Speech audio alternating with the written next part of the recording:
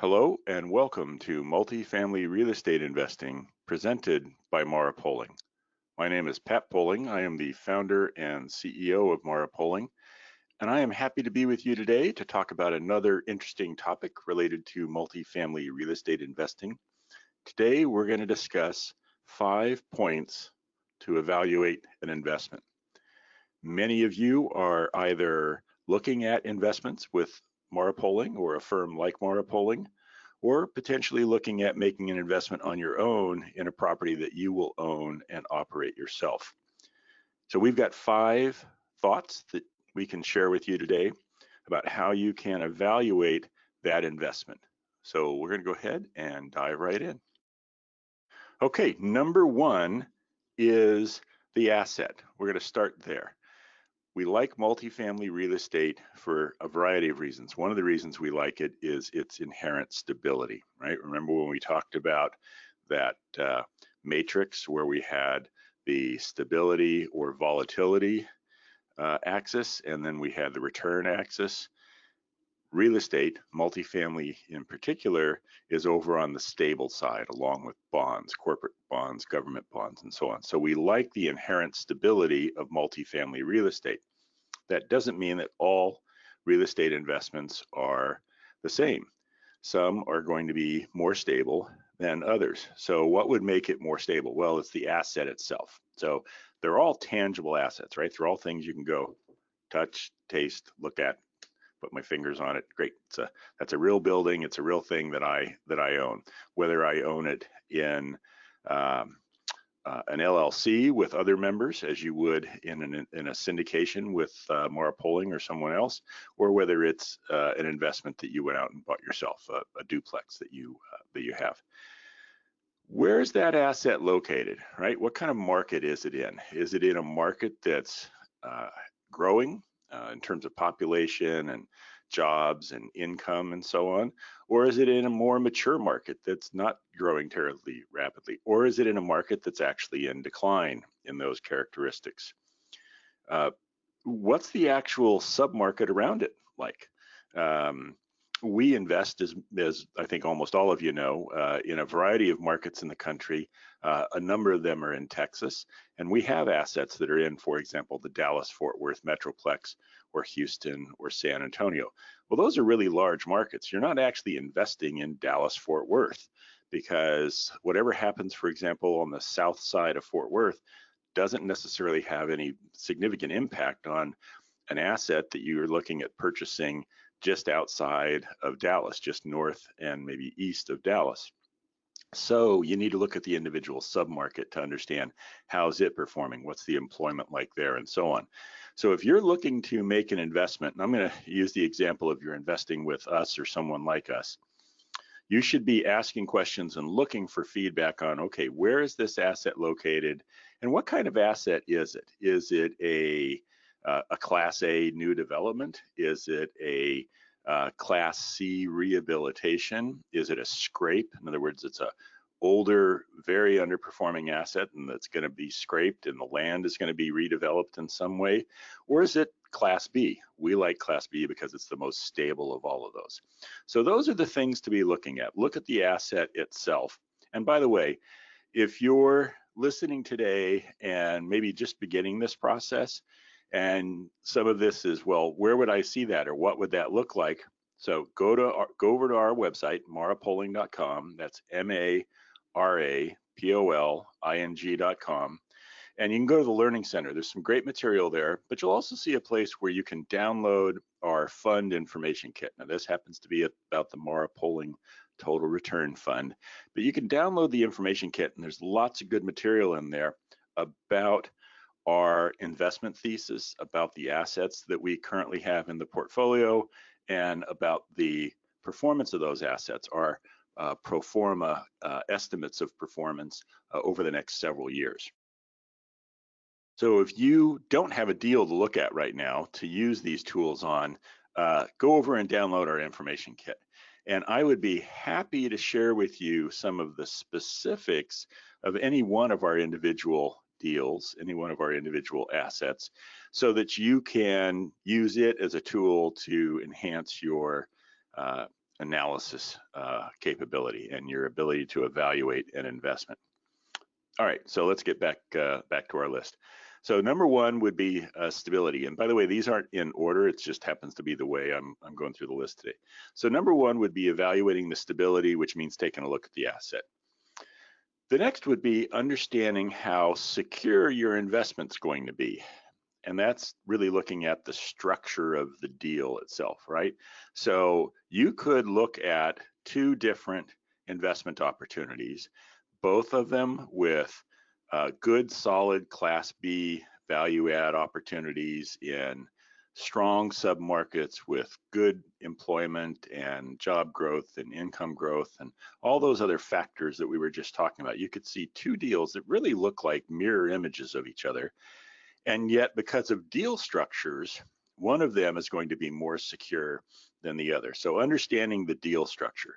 And what we mean by that is, what's the tools that were used to put this together? Is it being structured as a short-term hold?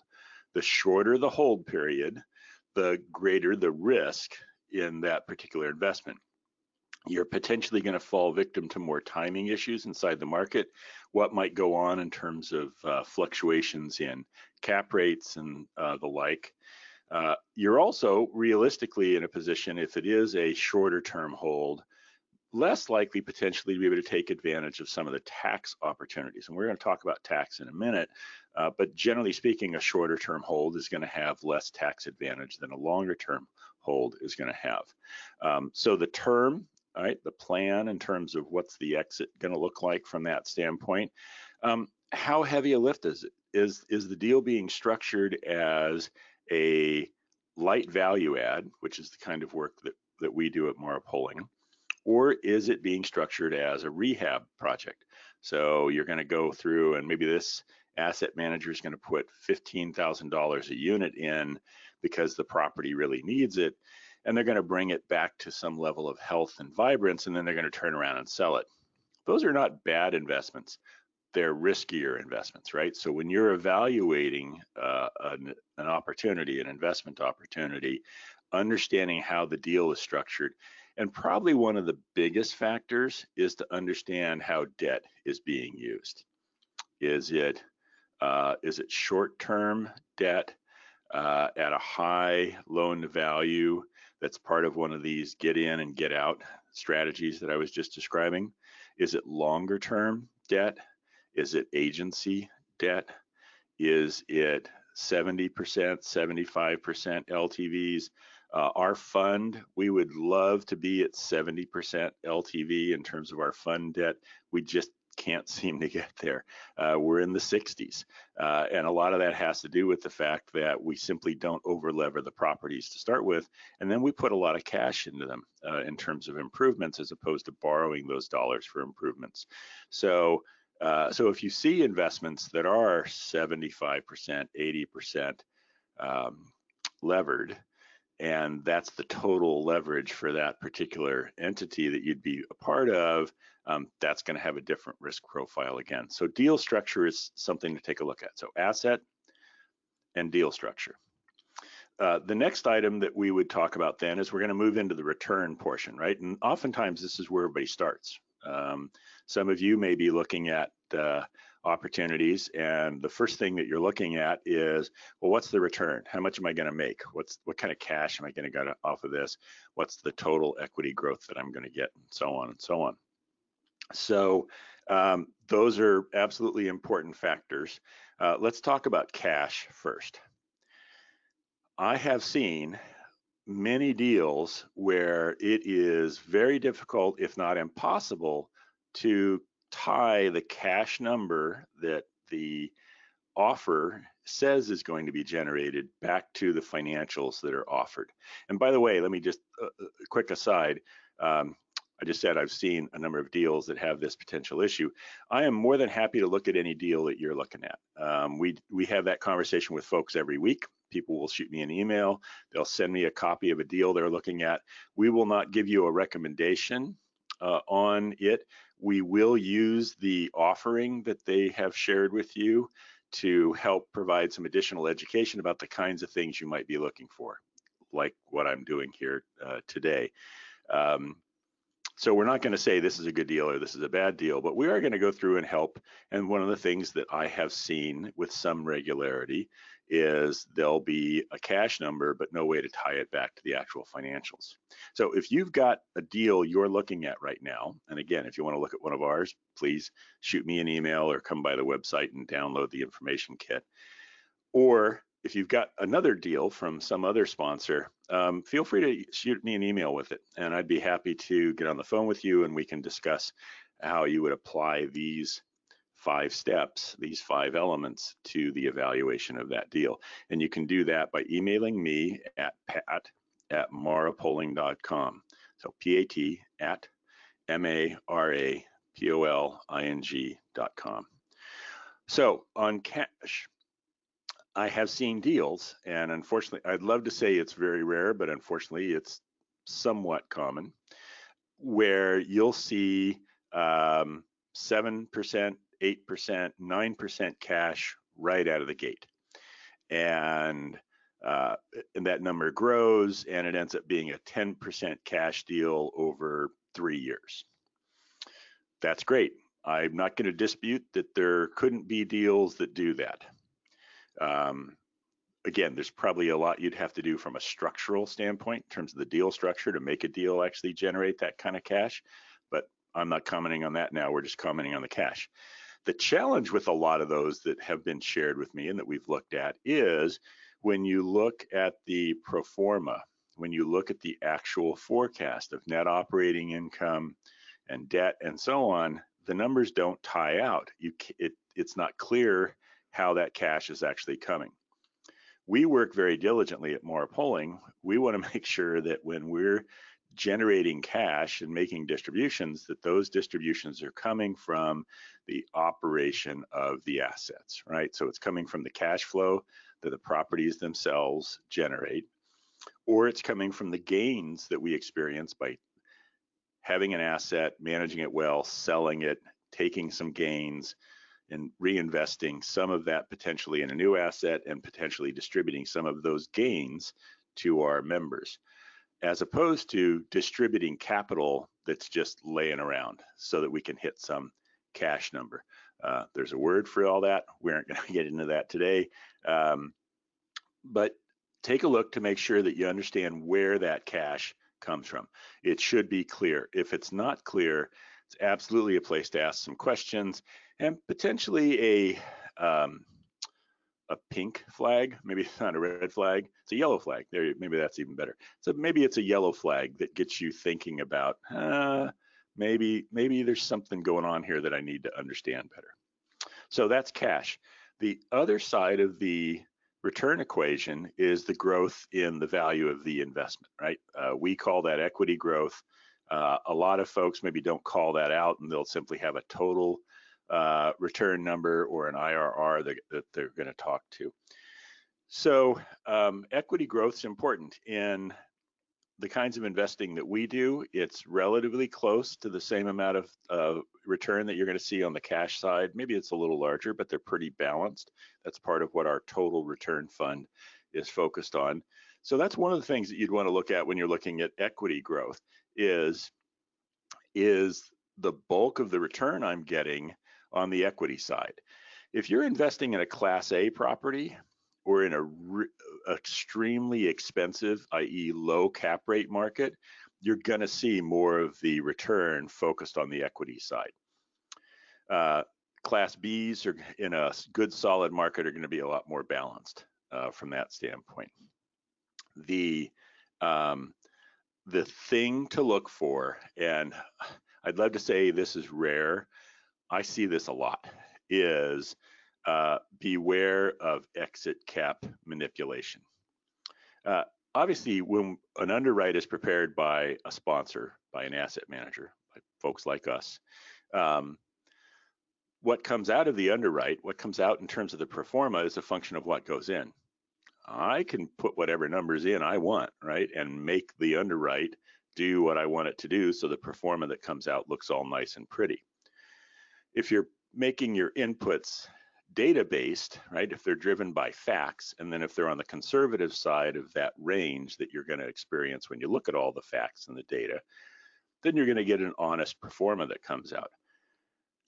There are underwrites I have seen in the industry where the submarket is a 5.5 cap submarket, right? The asset is being purchased at 5.5, or maybe even a little below 5.5, maybe 5.25.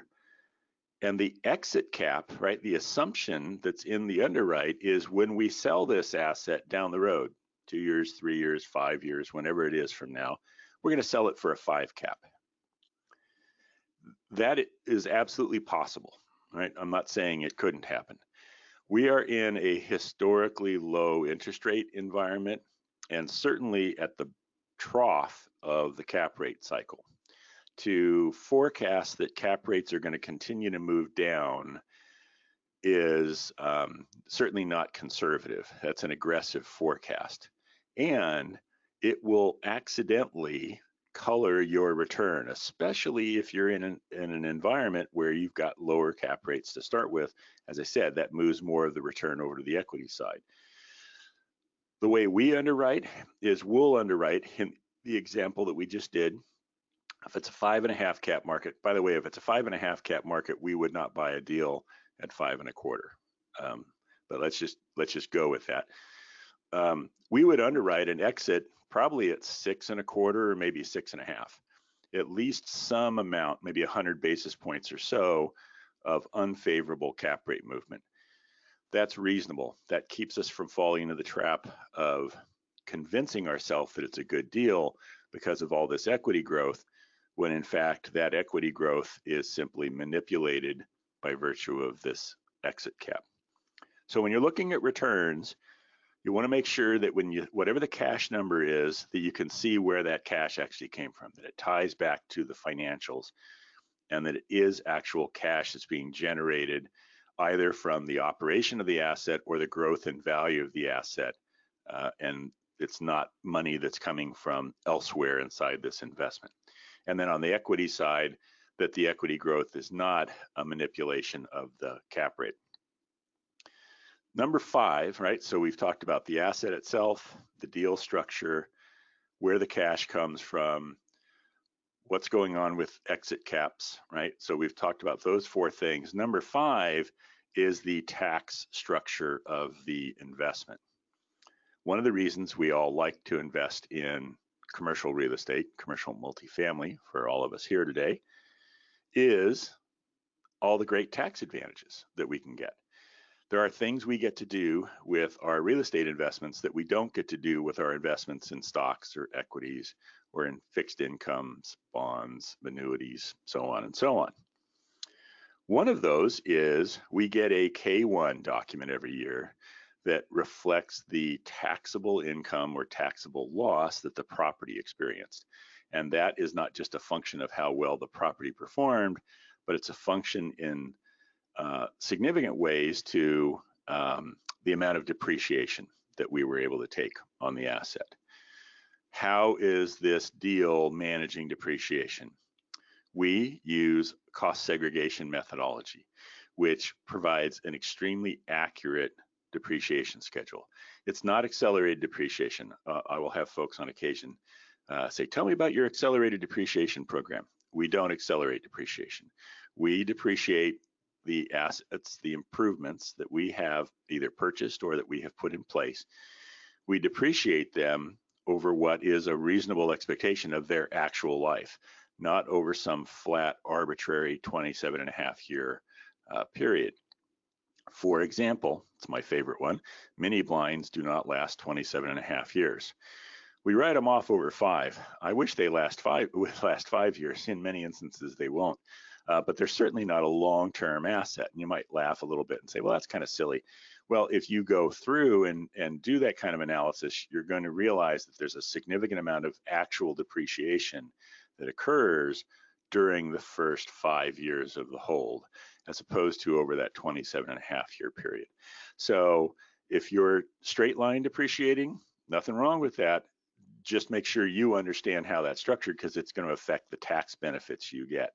An accurate depreciation schedule generated using a cost segregation methodology is going to generate a greater loss or a smaller taxable income, whichever it might happen to be, during those first 5 years of your hold. The other is the asset and the deal, is it being structured in such a way that there's an ability to do a 1031? And if it's an individual syndication that you're going into, it could be structured that way. That is challenging. It has been done. We've been a part of investments like that. We've worked both coming in and coming out with 1031s on an individual syndication, but it's tough. And because it's tough, it's not done that often. So that would be one of the questions to ask when you're evaluating a deal: is there a 1031 planned, or is there a 1031 opportunity here? Otherwise, the returns you have, right, the cash that you're going to earn and the equity growth that you're going to have, you're just going to get a K1 at the end of 3 years or 4 years or 5 years. It's going to have the tax bill on it, and you'll have to pay the taxes, which is no different than what would happen if you invested in some stock and it went up in value and you held it for 3 years or 4 years or 5 years. And that's one of the big advantages that we have in real estate from a tax standpoint relative to bonds or equities, is we don't have to pay those taxes. We can sell those assets and reinvest via a 1031 and defer those taxes. And in deferring those taxes, that gives us more cash to play with, so we can invest and buy larger assets. And as we buy larger assets, that improves our return. And we're doing all of that with zero cost, because we're getting effectively an interest-free loan from the federal government by doing that. Now, we will eventually pay tax unless there's a step up in basis, and that's another conversation we have had before and we'll have again someday. So the tax will get paid. It's just going to get paid years from now with future dollars, and it will, like any other investment return, it'll be paid and treated as long-term gains at whatever the rates are at that particular point in time. So the 5 points that we would encourage you to look at would be to look at the asset itself. Right, that's part of your evaluation. Might even be the good place to start, but certainly one of the things you want to look at. Look at the deal structure, how long the deal's structured for, what kind of debt, what's the loan to value that's being attained and achieved, what's the target for that. The cash, where's it coming from, right? Be able to tie that cash back to actual operations of the asset. The equity growth, is the equity growth real or reasonable, or is the equity growth a product of some aggressive hopefulness in terms of cap rate movement? And the final of the 5 is the tax structure of the investment. How are they managing depreciation, and is there a 1031 opportunity? Now, I've got a bonus one for you, right? So we had 5, those are the 5, and I've got a bonus one for you. And this is about the waterfall. So the waterfall is the term that's used to describe the manner in which the sponsor, the asset manager, Mara Poling, in an instance where you'd be working with us, how they participate in the value creation from a financial standpoint. Waterfalls should be easy to understand. If you have to get out a slide rule and take off your shoes so you can count on your toes and any other silly analogy that I can use, if it's complicated, that may tell you something about the deal you're looking at. It ought to be simple. Our waterfall, for example, is, we think, pretty straightforward. There's a preferred return. What that means is when someone becomes a member of our fund, all the money the fund generates goes to those members until such time as that preferred return has been met, that hurdle. For our fund right now, that's an 8% preferred return for our Class A members. Then the next dollars that come out, they go to all the members until they get all their money back. So the members get their preferred return, the members get all their money back, and then whatever's left, 70% of that goes to the members, 30% of that goes to Mara Poling for us to use with our management team and so on to enjoy as our share of the success that we've created, all the way down at the back end. Nice and simple and easily understood. I have seen waterfalls that have tiers and clawbacks and catch-ups and I do this, right? I do this for a living, and there are waterfalls that I read, and not just the promotional material. You need to read it in the PPM. That when I read, I can't understand how they work. So if you can't understand it, right? If it's not clear to you, then that may tell you something about the opportunity and whether or not that's a fit for you. But that's absolutely something we would suggest you take a look at. So that's number 6, a little bonus one for you there. So I'm happy to help you use these points to walk through and look at something you might be interested in looking at. And as I said, I'm happy to share with you our opportunities and go through the exact same steps with you to show you how you can do that kind of an evaluation. Shoot me an email, pat@marapolling.com, MARAPOLING.com. Stop by the website. We've got some great material there. You can watch videos and get some other insights from all of that. Download the information kit, right? Again, lots of good material inside there. Please make sure you are subscribed so you don't miss any of our future sessions. We've got a lot of great material in the podcast library, so you can go back and take a look. There's material there about each and every one of these items in a little bit more depth. And make sure you join us next week for the next episode of Multifamily Real Estate Investing, presented by Mara Poling.